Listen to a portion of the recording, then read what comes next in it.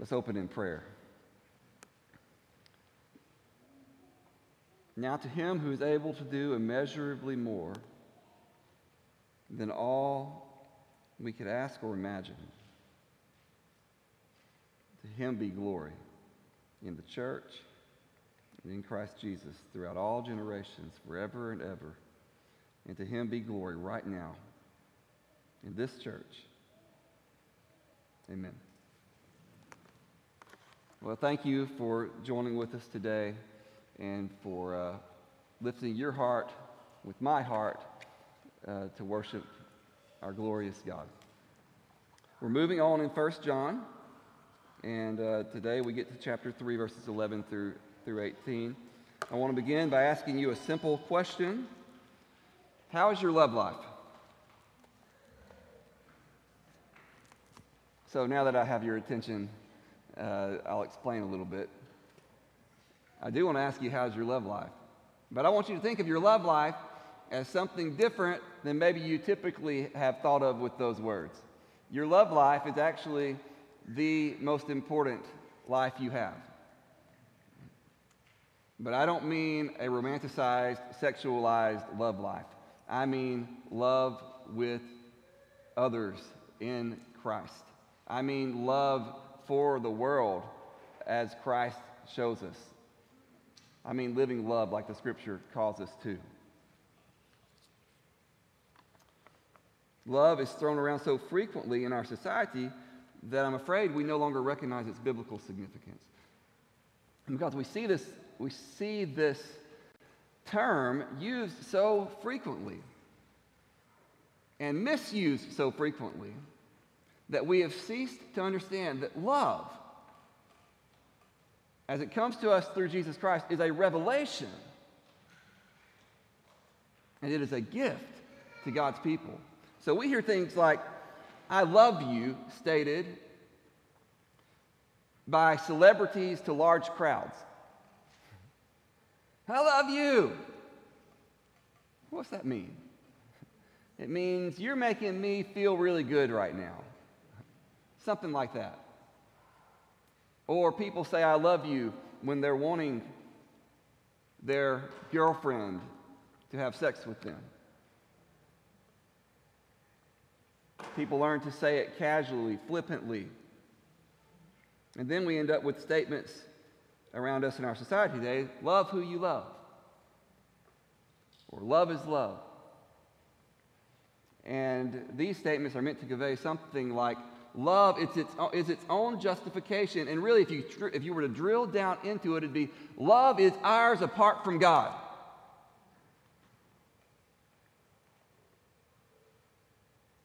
So love can justify whatever we decide we're going to do. And in this world where love is so frequently casually tossed around, we have to stop and say, have we really heard the message of love? Because love is not just tolerance. Love is not just equality. Love is not just freedom. Love is not just sexualized, romanticized, all these other things that get associated with in our society. Love is a revelation from the Lord Jesus Christ. God entered the world and showed us love. And the church has been learning that message ever since. So we have the first passage here. Well, I'll come back to this in a minute. Well, okay, never mind. I'm trying to go back right now, but it's not working. Can you guys go back to there we go. Thank you. Here we go. If you have your book, this is where it is. Your book or the Bible. For this is the message that you have heard from the beginning, that we should love one another. See, this is the church's message. This is not the world's message. This is not Hollywood's message. And we live in a world where, at this point, I'm afraid, because our world has a huge Christ-like crater upon it, it's been impacted by the work of Christ, by the Christian tradition, we have kept the word but lost the concept.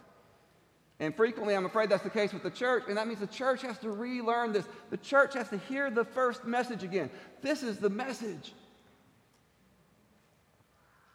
that we've got from the beginning. See, this is what we have to teach people when they become Christians. We have to not assume that this is just what comes naturally to people, right? And I'm afraid that's what people think today is that, well, if you just know the word love, somebody says love, then, well, yeah, you just do that, right? It's just right there. And then we water it down so that we don't know that this was a revelation from God. And when we hear things like love, we think, well, just be nice. As if, that later in John chapter 4, we get the scripture, he who does not love does not know God, for God is love. And it's as if we hear that scripture and we think, he who's not nice does not know God, for God is nice. But see, that's not it at all. That's not even close to the message. I mean, I'm sure God is nice. The Bible never actually says God is nice. And in our society, I'm afraid that means something other than what we're meant to get from the Scriptures when we hear that God is love. Let me say again that with Christ, love is a revelation. It's a different way of being human. It is God himself showing us what he is like. He's showing us what our future is to be like. Did you catch that when we went through chapter 2, earlier, there we go, right there. John says, I'm giving you a new commandment that I am writing to you, which is true in him and in you. See, it's true in God, it's true in Christ, but it's also true in you people. It's meant to be here, but notice what it is. We get this passage, we get this commandment because the darkness is passing away. And the true light is already shining. We get this new commandment because we're at a new stage in history. Christ has come, and the light of the new age is dawning. There's a new power, there's a new presence, there's a new pattern to follow in Christ. And this is about life from above. This is not just a new way we can try harder to do better. It's not a new moralism like, okay, now let's try to love more. I'm afraid that people are beat down in the spiritual lives because they hear this as a new rule they're supposed to follow, and they don't know they're supposed to have stepped into a new world and to have received new life and to have had the light of Christ shining upon them. And then from that world, we love. And love is different than being nice and being tolerant. Of course, those are appropriate in their places. But we've got something much richer and fuller than that. Because of this world, the world that we've been called to inhabit. One of the most beautiful things I think N.T. Wright has ever written, his book, Surprised by Hope. He's talking about this love being the future. Love is the food they eat in God's new world. And we must acquire the taste for it here and now. It is the music God has written for all his creatures to sing. And we are called to learn it and practice it now so as to be ready when the conductor brings down the baton. You understand that God's future for his people is radical, beautiful, overflowing love. That's the future world. That's what always existed in God himself.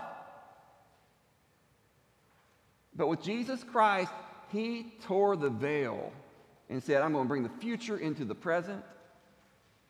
I'm going to let the light begin to dawn now. And we learn now to acquire the taste for the food that's going to be ours into eternity. This is the message we've heard from the beginning. It is the church's message. And we need to stop today and ask, have we really heard that message? When we baptize people, we need to teach them from the beginning, you're called to a life of love that many people will not understand. When we make people members of this church, we need to remind them that you are called to a life of love that many people will not understand. When our hearts have grown cold over time in the church and we've become too familiar with each other and with the way things work, we need to rise up to one another and say, hey, we're called to love. Because the light has already dawned, and it shined on us. And it doesn't come from within us. We are reflecting the light. We are channeling the light of God to those around us. This is the message we've heard from the beginning. And then immediately after this verse, I'll just go back to the top here. We get a contrast. What love is not. John says we should not be like Cain. You remember the story of Cain and Abel? God was not okay with Cain's offering. He was okay with Abel's offering. And Cain appears to be jealous, and he says, I'm going to kill him. And he does just that. He kills his brother Abel. All right? We should not be like Cain, who was of the evil one and murdered his brother. And why did he murder him? Because his own deeds were evil and his brother's righteous. Now get this. Of course, we read about Cain and we feel pretty good about ourselves. We say, well, I never killed anybody. Don't think I'm going to. So I'm doing all right. But John doesn't leave us there. He presses us to go to the roots here. And he says, Cain killed his brother. Why? Because he was living unrighteously, because his own actions were already unrighteous, because Cain was in a category separate from God. Remember last week, Brother Terry talked to us about how for John there's kind of a dichotomy, this hard and fast dichotomy between the groups, the in and the out, those who know and those who don't, those who love and those who hate. That's the way John is picturing the world here for us. And he's saying those who are in this group of the unrighteous, they'll end up hating those who are. Abel's actions confronted Cain. You see, we're not given any story that Abel had somehow wronged Cain, so Cain held a grudge. They'd had some dispute and Cain couldn't get over it. We're not given anything like that. All we're given is that Abel was a righteous person. But you see, at least some of the time, this is not true in all cases, but at least some of the time, our righteous behavior, the righteous behavior of the church, will create hostility from those who are not like you. And you notice, Cain could have changed his behavior. He could have said, okay, I want to be different. I want to be like Abel. But he decided he would rather kill his brother than change his behavior. We're not given all the details of what went on in his heart. But I believe what happens in situations like that is that our behavior, righteous behavior, is itself an indictment against those who are unrighteous. Not because we're being judgmental. Okay, there's no excuse for judgmentalism among Christians. No excuse for being jerks because we think we're doing the right thing. Right? And we're not talking about any of that. But sometimes it's just people living righteously that confronts and exposes and embarrasses unrighteousness.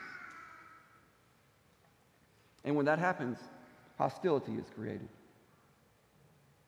And therefore, John says, verse 13, don't be surprised, brothers and sisters, that the world hates you. And if you're experiencing hostility from people who don't understand the ways of Christ, let me just tell you, it shouldn't be a surprise. This is just what happens.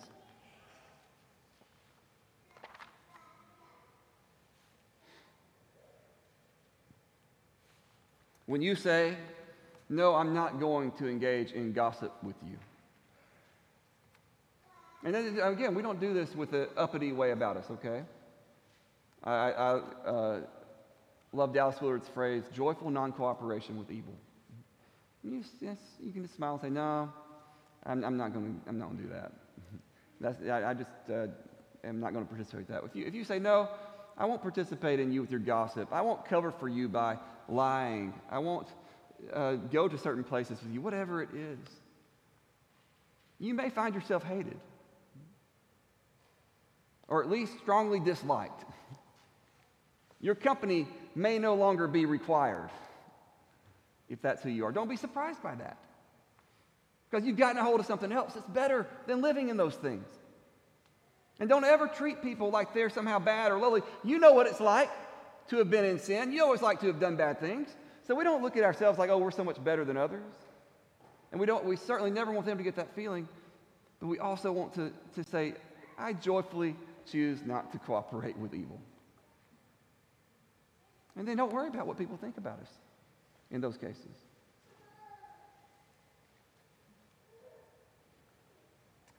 We shouldn't be surprised that the world hates us sometimes. You know where we should be surprised to find hatred? In the church. And yet we find it there way too often. Look at verse 14. We know that we have passed out of death into life. Now, this is what we were just talking about a minute ago, about the new age coming. This is life. We're not just talking about getting into life one day after we die. We have passed from death to life now. When what? When we love the brothers and sisters. This is God's life, guys. We're going to learn later in chapter 4 this crazy statement. God is love. This is God. And so when we enter into a life of genuine love modeled upon Jesus Christ himself, we're entering into the life of God. This is the light dawning on us. And we know that we've passed. Now, notice that's what's called an epistemological statement. It's a statement about knowledge. Much of John, like Brother Terry talked about last week, talks about how we know, what we know. And notice he says, we know this, and we might think of two ways where that would be possible for us to have a different kind of knowledge. One thing is, we just know sometimes when there's a love coming from us that's not of us, not like we used to be.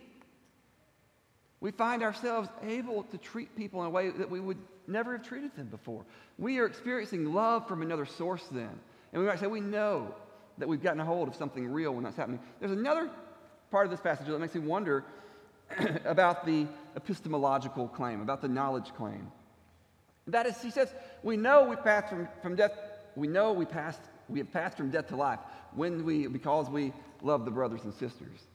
It's not just loving anybody, although that should be a part of us too, loving the world around us as we encounter the world. But it's specifically the object of our love. You got the source of our love when we experience that as coming from outside of ourselves, from God. We also have the object of our love. When we learn to love the brothers and sisters, you see, here's what happens. In contrast to, we just talked about, if you're in darkness and somebody keeps shining the light on you, what's that feel like early in the morning? It's dark in your room and somebody's just like, all the light on you. You're like, get out of here. You're blinding my eyes, right? Nobody likes that light to shine on them. And so that's why people start to be at enmity. They start to say, I don't like you.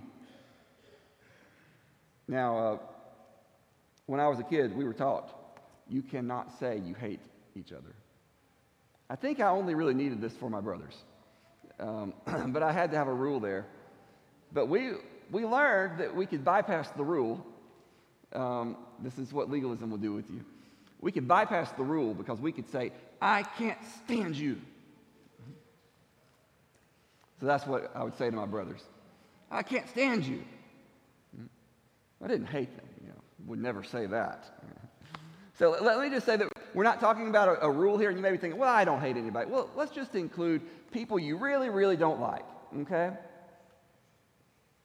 People you would kind of like to see harm come to.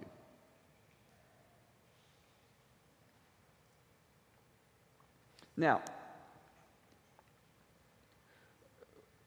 when that is the case we understand that being the case when somebody's outside Christ, right? As we're talking about, and your behavior maybe confronts them, makes them feel condemned, makes them feel like they're bad or something because you're doing something different than what they're doing. And we understand how that happens. You say, I won't participate with the gossip. I won't participate anymore in the drinking parties.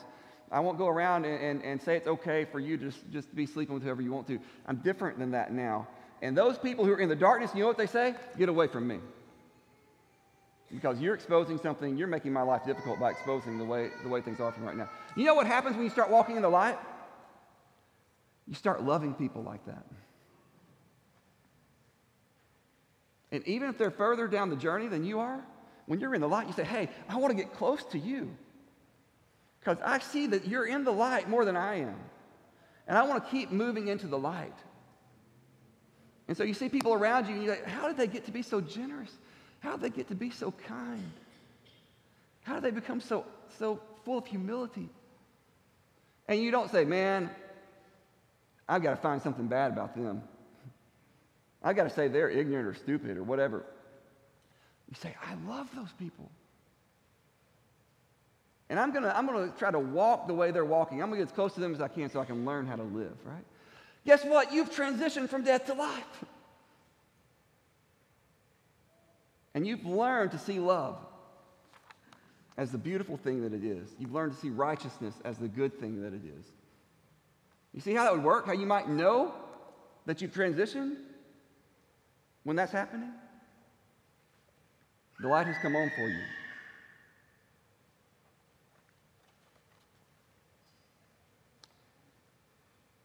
Whoever does not love, at the end of verse 14, abides in death. Everyone who hates his brother is a murderer, and you know that no murderer has eternal life abiding in him. Now, this is a strong statement. But doesn't hatred come close to a desire for someone to be harmed? Let's just put it that way. I don't want us to excuse ourselves. Like I was just saying, we tend to excuse ourselves. Well, I don't want that. I wouldn't ever want him to be killed. Well, I wonder if John's drawing on the teachings of Jesus here. You know how we talked in Matthew 5 when Jesus talks about anger and lust. He's not just, he takes them beyond just the outward rules, like people saying, oh, I don't murder. And he goes all the way back down to anger and says, look, God cares about your heart condition. The heart condition that might want that to happen or might be willing to do that if you could, if the occasion would let you get away with it. God doesn't just care that you stay out of adultery. He cares that you don't have a heart that's eaten up with lust, riddled with obsessive desire for people you shouldn't be with. God cares about the heart condition. And hatred's a heart condition, and people may not ever see it. You may be able to hide it very, very well, and it may be because of certain reasons, whatever. You would never take action to physically harm someone, but you might still be full of hatred, which is the condition that leads to that. John is calling our attention to that and saying, hey, you cannot have the life of God really abiding in you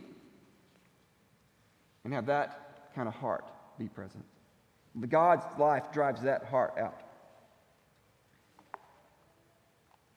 Anger, jealousy, resentment. I'm just talking about the things that are connected in that world. Malice, wanting to hurt people, slandering people, criticizing people, condemning people, gossiping about people. All of these things are a disgrace and a disfigurement to the body of Christ. And we have to name it and renounce it and say it has been far too common in churches. And let's say in the name of Jesus, we will be done with that kind of stuff in the body of Christ. Because it's not the light.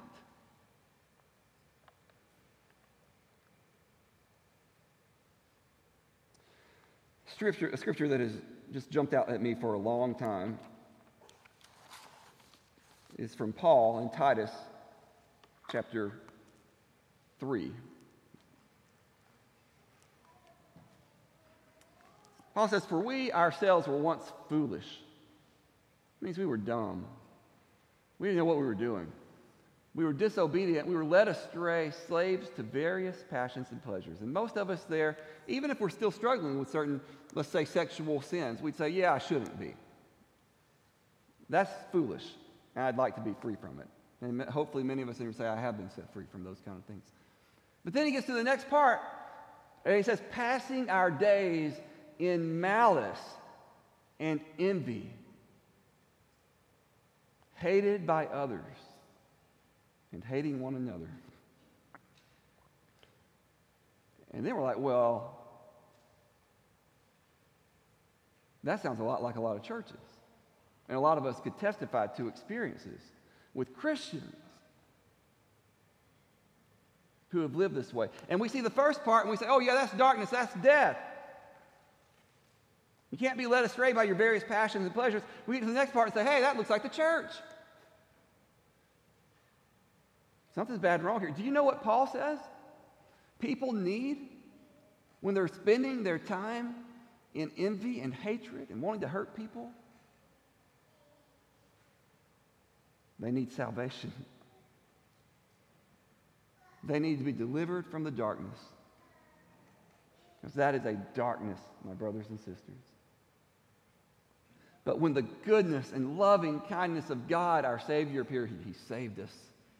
See, what we need, what the church needs, what Christians need who are living with those kinds of things in their lives, they need to encounter the goodness of God and to be set free from these kinds of things. They need the Savior.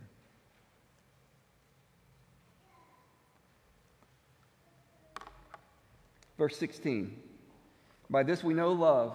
Now we get to the positive expression, the positive understanding of love. We've dealt with the contrast. This is love. We know love because Jesus laid down His life for us. And we ought to lay down our lives for the brothers and sisters.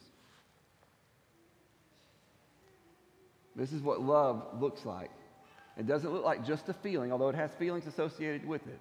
And thank God for that. Love is not just a feeling. Love is an action, but it's not just any action. It is an action of sacrifice. It's an action of gift. Jesus laid down His life. He took it off and put it down. If we ever can just stop and stand in awe before the cross of Christ and realize that right what was behind the cross, at the center of everything, it was not just some cosmic agreement that God was trying to work out for rules we don't understand. That's not what happened at the cross. What happened was the greatest act of love in human history was shown. And God's heart of love for us, the love of Christ, came pouring through that cross. And this is how we know what love is. This is how we know what love should be in the church. We're never going to be as great as Jesus, but we say that's our model. That's where I get started thinking about what love is, and that's then how I learn to act with others around me. Pouring out for others. Then verse 17 says, if anyone has the world's goods and sees his brother in need, yet closes his heart against him, how does God's love abide in him? You see, this is just one practical expression of what love looks like, caring for people in need. And you understand how John is getting the attention of his group. He's saying, God sees us in need, and He dies for us. We see our brothers and sisters in need and say, well, hope that works out for you. How does God's love dwell in us if that's what we do? Because God's love is a love that gives sacrificially. Now, I know there are complicated questions in a world like ours where we're connected to so many different people, and we're always intersecting, our lives are always intersecting with people in need, and we could now be aware of millions of people constantly who are in need, and there's discernment needed and all those kind of things. But let me just say that we don't need to excuse ourselves from the call to radical care for our brothers and sisters with those kinds of considerations. Yes, there will be a need for wisdom, a need for communal discernment, but the call, the urgency for Christians is to take up a life of care for others. And specifically, this text calls us to care for the poor among us. There's a much greater urgency from John that we learn to love than there is that we learn to identify who is worthy. That we learn to care for the poor, and that we learn to recognize who are the worthy poor. Again, I don't say that to dismiss the need for critical discernment, but we need to be faithful to the text too and let it call us up to higher ground. Last verse here. Little children. I like John. John is such a man of love and gentleness. With statements like this, you see it. Little children. You know how I can preach like Charles? Beloved, Then I preach like Charles. Charles says beloved, but Charles is kind of like John. See, Charles has a gentle pastoral way when he speaks. Some of us speak and it's like we're saying, listen, dummies. That's not the way John was. That's the way Charles is. Little children, let us not love in word or talk, but in deed and truth. You see, when we see Jesus, when we see the way he loved, the way he brought a new kind of love into our world, the way he shined that light on us and said, this is true not just in me, but it's also true in you, then we say this love can be touched. This love needs to be practical. This needs to be something people can grab onto. A concrete love, a sacrificial love, a humble love. Learning to love in our actions. And as I close here today, I just want you to think about all the practical ways that we can learn to love. Sharing and caring for people in need. But it goes far beyond that. Speaking words of kindness to people. Now we have access to things that make this so much easier, like text messaging, where we can speak words of love to people. And sometimes change a day or a week for people because we decide to speak a word of love. Listening to people. And we stop and just pay attention to people. Making time to be with people. Say, what's going on with you? I'd like to be there for you. Praying for people. What I want you to get is, these are possibilities every single week for us. And the message we have heard from the beginning calls us to enter into this more seriously. To recognize this is really life. And we have to make spaces for this. We have to make planning for this. There need to be times that we have set aside to be together with people, because it's hard to love people when you're never with them. And we have to say, do we really want to hear the message of love in a way that it can be internalized? I want to read something to you as I close. This, I've hesitated to read this because I feel like it may seem like I'm patting myself on the back when I read this. But I think it's a helpful illustration. So just indulge me, if you will. When Olivia and I lived in California, early in our marriage, we had the occasion to minister to a young lady there. She was 12 years old when I moved there. And guys, I'm not trying to act like I did anything super special. This is not Mother Teresa kind of love here, okay? Now, Olivia did more than I did, so maybe she could claim more, but I hope you understand that I don't have any letters that I can remember that I could share with you representing how often I've failed to love, but those could be written.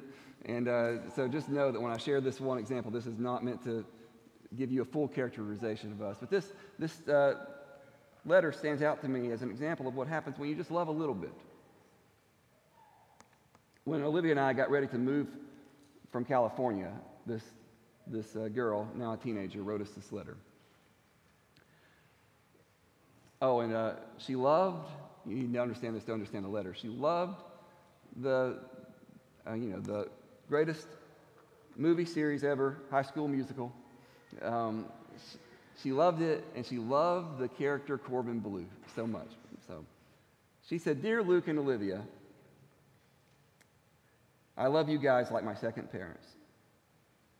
I love you more than Corbin Bleu. I just want to thank you so much. The times I spent a night at your apartment. I'm truly going to miss you guys. I hope you keep this letter forever and ever." I'm doing a pretty good job now. "Don't forget about me loving High School Musical and, of course, Corbin. But hey, he's awesome. Sorry for talking about him again. Olivia, here's to you. Thank you for the Bible studies we had. You helped me through my rough times. I really appreciate that." Here's to Luke. I beat you in the staring contest. I hope you remember that. It was cool playing that game. Last but not least, Luke and Olivia, you guys will always be in my heart, no matter what.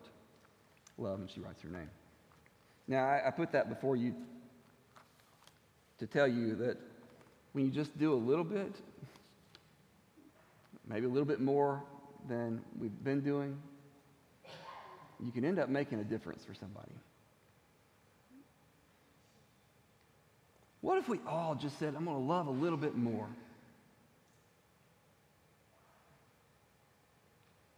What if the whole church said, in the name of Jesus Christ, who has risen from the grave and brought us into a new world, I'm going to love a little bit more. And instead of criticism and condemnation in the church, what if we had cards and kind words floating around? What if we had people taking a little bit of extra time? Open up their home just a little bit. Paying attention to people just a little bit more. Saying, yes, I will love a little bit further, even when it pushes me or makes me sacrifice a little bit. What if that increases among us? And I don't mean to say it's not already here. I'm appreciative of so much love that's already present here. But there's room for more. There's room for more because the true light is already shining and the darkness is already passing away. And brothers and sisters, we can step further into it. This is the message we have heard. This is about life from above. Praise team, come on up. I'll just say this. Lord, thank you for teaching us. And by your Spirit, may we learn love. Lord Jesus, like you demonstrated it. Like your people have lived it before, may we live it now in Jesus' name. Amen.